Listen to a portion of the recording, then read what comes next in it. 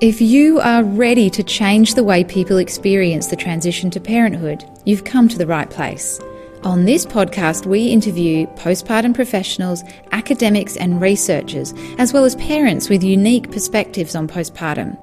Whether you've been working with new families for decades or are brand new to postpartum care, we'd love you to join us. I'm your host, Julia Jones.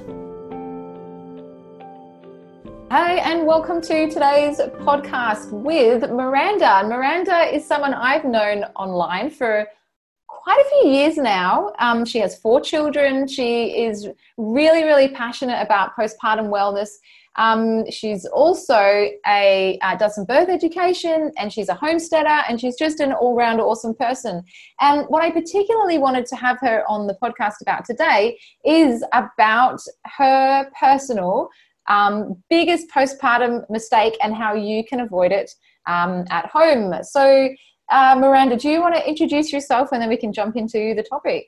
Yes, thank you so much. I'm really excited to be here. It's so much fun to finally get to speak with you. And again, like we've known each other for quite some time now online, so it's great to be here.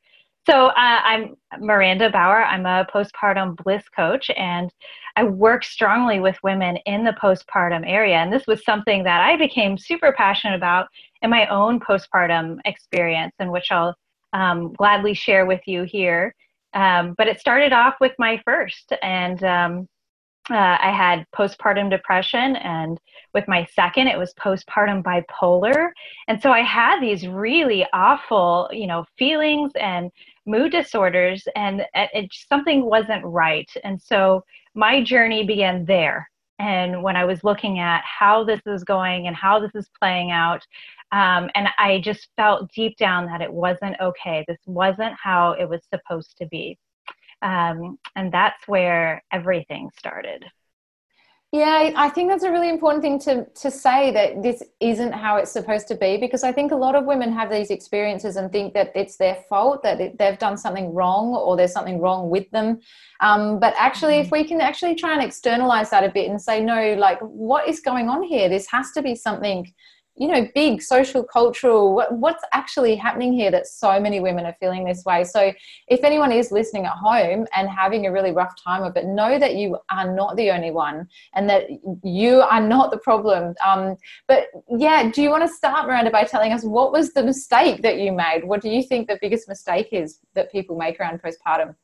Absolutely. I spent so much of my time preparing for birth and preparing for the labor. I had a wonderful home birth. It was, everything one could ever imagine a home birth experience being. It was absolutely blissful, the hardest work that I've ever done in my entire life. But at the end of it, to know that I just accomplished the hardest thing ever was absolutely euphoric and empowering in every sense of the word. And I had spent a great deal of time preparing for that moment. And for those brief hours of time. And then afterwards, I knew nothing. I didn't know. I spent so much time, preparing for labor and birth that I completely forgot about everything postpartum. And of course, I had looked into little things here and there, like breastfeeding, which is incredibly important to me. And, those important aspects, but there's so much more involved into the postpartum. We look at statistics, and I know when I was feeling, when I was in the throes of postpartum depression and feeling that sadness, there's this intense loneliness that comes with it. And then when you're researching, why am I feeling this way? What is wrong with me? Something is not right inside. And then come to find out it's postpartum depression. And the statistics say there's over 30% of women experience this. And that's just the women who actually say something. I refused. I would never wanted to tell my family, never wanted to tell my provider. It was something that I felt I needed to hide and deal with myself. And so thinking of all of those other women who never say anything, 30% is just the women who do. I mean, that's an epidemic in our culture, in our societies. There's something going on. And in that moment, I knew, even though in my intense sadness and my intense loneliness, that I obviously wasn't alone. It was silent, but I wasn't alone in this, and that something was wrong, not with me, but with everything about how we approach this time. Yeah. Yeah, yeah. And I think a lot of people are quite naive and think that if they have a great birth, they will automatically have a great postpartum. They don't realize that actually postpartum in and of itself is a huge transition that requires a lot of support. And that even if you have a beautiful, healthy birth exactly as you wanted to be, like you did, you know, you still need that preparation and support for afterwards, you know, as much as anyone. It's still absolutely essential. Yeah, absolutely. And then you think about the women who don't have the opportunity to have that, or something happens in labor and birth. It still plays a dramatic role in how we have our postpartum, in the way that when things don't go as planned, or when things, intervention takes place, then we need even more support. We need even more to give ourselves in that postpartum time. And it becomes more critical that we do those things. So, Mm-hmm. and now in our day and age, when hospital birth and high intervention rates and cesarean rates are where I am at 35%, you look at those and you know that those moms need far more than those who have perfect birth, and those who have the perfect birth, which is all relative. They still need so much on top of that. So when you look at, I hear all the time, well, it takes 6 weeks for a woman to heal post birth. And I think that is so far from the truth. Um, and really, a woman who's had a cesarean or intervention takes significantly longer than that as well. And really, it takes years. It really does take Yeah. years. And even just the mental health statistics are showing that mental health rates decline in the first year. And actually postpartum depression is the highest 4 years after a baby Mm-hmm. is born, not 6 weeks, 4 years. And I think that shows that you can kind of battle on for so long. You can run on adrenaline for a little while. But when this survival becomes the norm, that's when it really does become deeply, deeply stressful. And, you can only go so long on no sleep, no food, no support, being lonely, being isolated, so the sooner you can get help, the better. But also it's never too late. If you're a year in, 2 years in, even 10 years in, and you're still feeling like this, then now's the time to go and build your village and get the help that you need. Yeah, absolutely. And when I work with my clients one-on-one, I mean, obviously a lot of it is learning to sleep, learning how to nourish your body, because a postpartum body is radically different than, what you experience, pre-pregnancy. It's very different from a pregnant body. So having that knowledge to take care of yourself in those ways are really, really important. But I also feel that we see those statistics where women are really at their low at the 4-year mark because they've gone on so long, but there's this component. When I work with my clients, the one thing I hear all the time is, I don't know who I am anymore. We hear that so often. I think that time, that 4-year mark, is a fairly typical time when we realize that, when that comes to for us, when we come to see that is where we've been operating, right? Mm-hmm. Because we've been so busy not sleeping and so busy dealing with breastfeeding and dealing with healing our body and dealing with, what Uncle Sam told us that was so wrong, right? That builds inside of us, right? We take in all of those emotional pieces and we take it to heart because we're so raw and open and vulnerable in postpartum. And a lot of it is, we have to learn how to be in that space emotionally and prepare our space for that, mm-hmm. which includes, oftentimes a village, but sometimes, I'm finding that that's not always available to women, or women feel that it's not available to them. And that usually has to deal with some internal things that are going on about asking for help and about reaching out to the community. And about feeling shy and reserved. And of course, if you're struggling with postpartum depression, finding a community can be even more difficult and frustrating and isolating. So, I Yeah. mean, all of those components can play a significant role, but not just the physical part. You know, I think that's, we always look at, you know, the physical side of things. One thing that I hear all the time is, oh, I am preparing for postpartum. I'm getting all my meal preps ready. I'm freezing all of my meals. And I think that's wonderful. And that's certainly a big part of it, but you have to know what meals, you know, Yeah. things that are going to nourish your body, and then extend that even further into the emotional well-being and your spiritual well-being. You know, all of those things coming together as a whole. Yeah, I agree. And I think that identity crisis is really a lot of the time where women hit rock bottom, because we often, our goal as modern, you know, educated women is to not be changed by motherhood. A lot of women are like, I still want to be able to go surfing, and I still want to have my career, and I still want to, you know, have my freedom and independence. And, you know, whereas if we were preparing women more in the way that, you know what, your whole life is going to change, but not only that, you are going to change. But we're going to have some initiation, some rites of passage, some sharing of stories and support to normalize this experience for you to be able to embrace who you're going to become, you know, and how your life's going to be changed. You know, it would be a very different experience than as it is now, where everyone's expected to be back at the supermarket 3 days later and getting on with their daily life as though nothing's happened. Loving this podcast? Check out our books at newbornmothers.com. Nourishing Newborn Mothers is a recipe book to nourish your mind, body and soul after childbirth. And my second book, Newborn Mothers, was a bestseller. I know, I can't believe it either. It's about baby brain, village building and how to find happiness in 21st century parenting.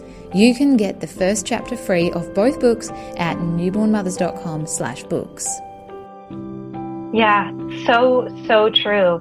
And one thing I do with my clients is share with them and teach them about how different. I mean, it's not just the birth of a baby. We hear this often. It's always the birth of a baby, and we celebrate baby, and we, you know, we go see the baby after the birth, and all of these things, which are beautiful and wonderful and so. But it's often forgetting the mom and the birth of the mother. You know, the maiden passes, and the mother becomes born, and that transition for a woman is often where we get stuck, because a lot of times we expect that we are able to make this for ourselves, that we're able to come in and create this new being and just go on about our lives and do what we want and force it. And oftentimes it's a matter of taking a step back and just living in that space. And that can be a hard space. It's a space of unknown. We don't know who we are. We don't know where we're going. And to be in that space is really challenging for women of today's go, go, go society. And can be, yeah, just really challenging. And being okay in that space and recognizing that you're changing and growing is absolutely huge. Yeah, so back to this big mistake of preparing for birth and not for postpartum. There's also obviously a cultural role in that, because I know you had studied a fair bit before you had a baby. You know, learned as much as you possibly could, and still no one really introduced you to these concepts. Yeah, so can you talk about that a little bit? Yeah, I was a childbirth educator, and funny is I was certified by two different agencies, one of being one of the biggest certifying agencies in the world.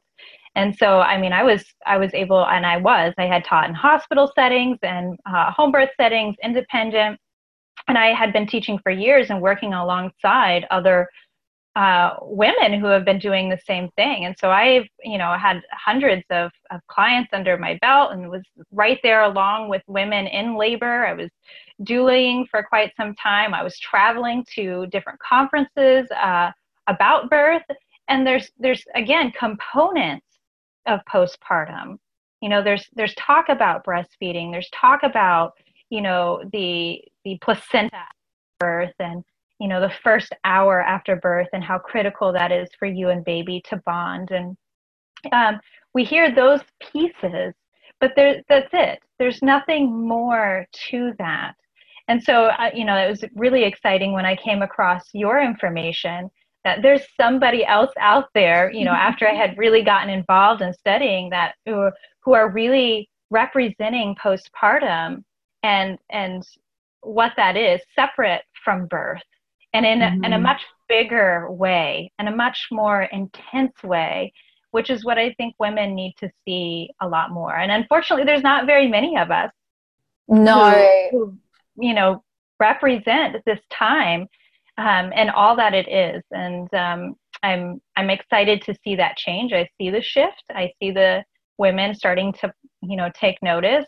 Especially, I've seen your work, and there's another mama who works in postpartum, and my business as well is just blooming and growing, and people are starting to really take notice that this is important information.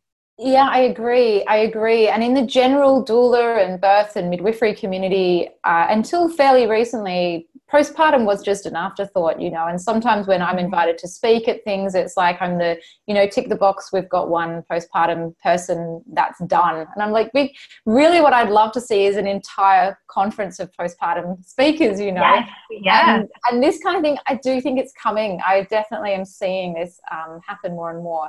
So it is really exciting times.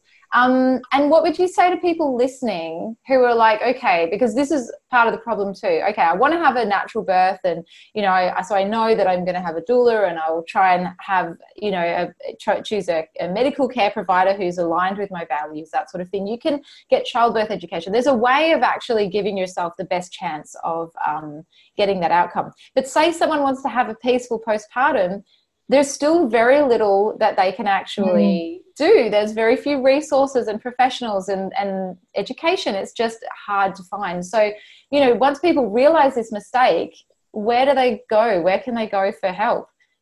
Yeah, that's a very, very good question, because I feel like it's kind of underground, right? It's like this secret society.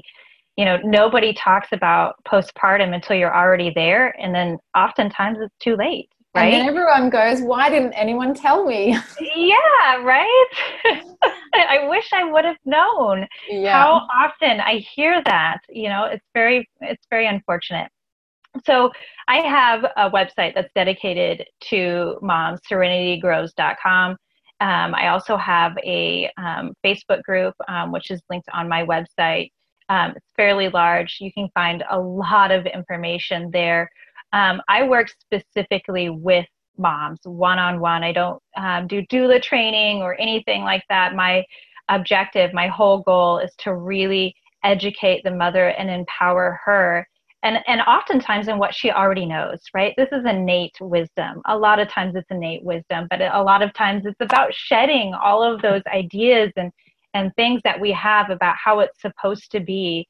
And then going beyond that, really understanding the postpartum body and all of its glory, and how it really affects us, and how we need to eat and sleeping, and all of those fun topics, and going well into the emotional aspect. So I talk about all of those different things there on my website and within my group. So you can always connect with me there. Yeah, that's great. And then you have this postpartum plan, which I think we'll pop a link up for all the listeners, which is a little download that's free for anyone who wants it. And I do really recommend, if there's anyone pregnant who's listening, this is probably the number one thing that mums say afterwards is, why didn't anyone tell me? I wish I'd known. No one prepared me for this. So here you are. This is the secret. This is how you can prepare. And what about you? You have then gone on, you said you had depression after your first, bipolar after your second, you've gone on to have 2 more children. What were those experiences like?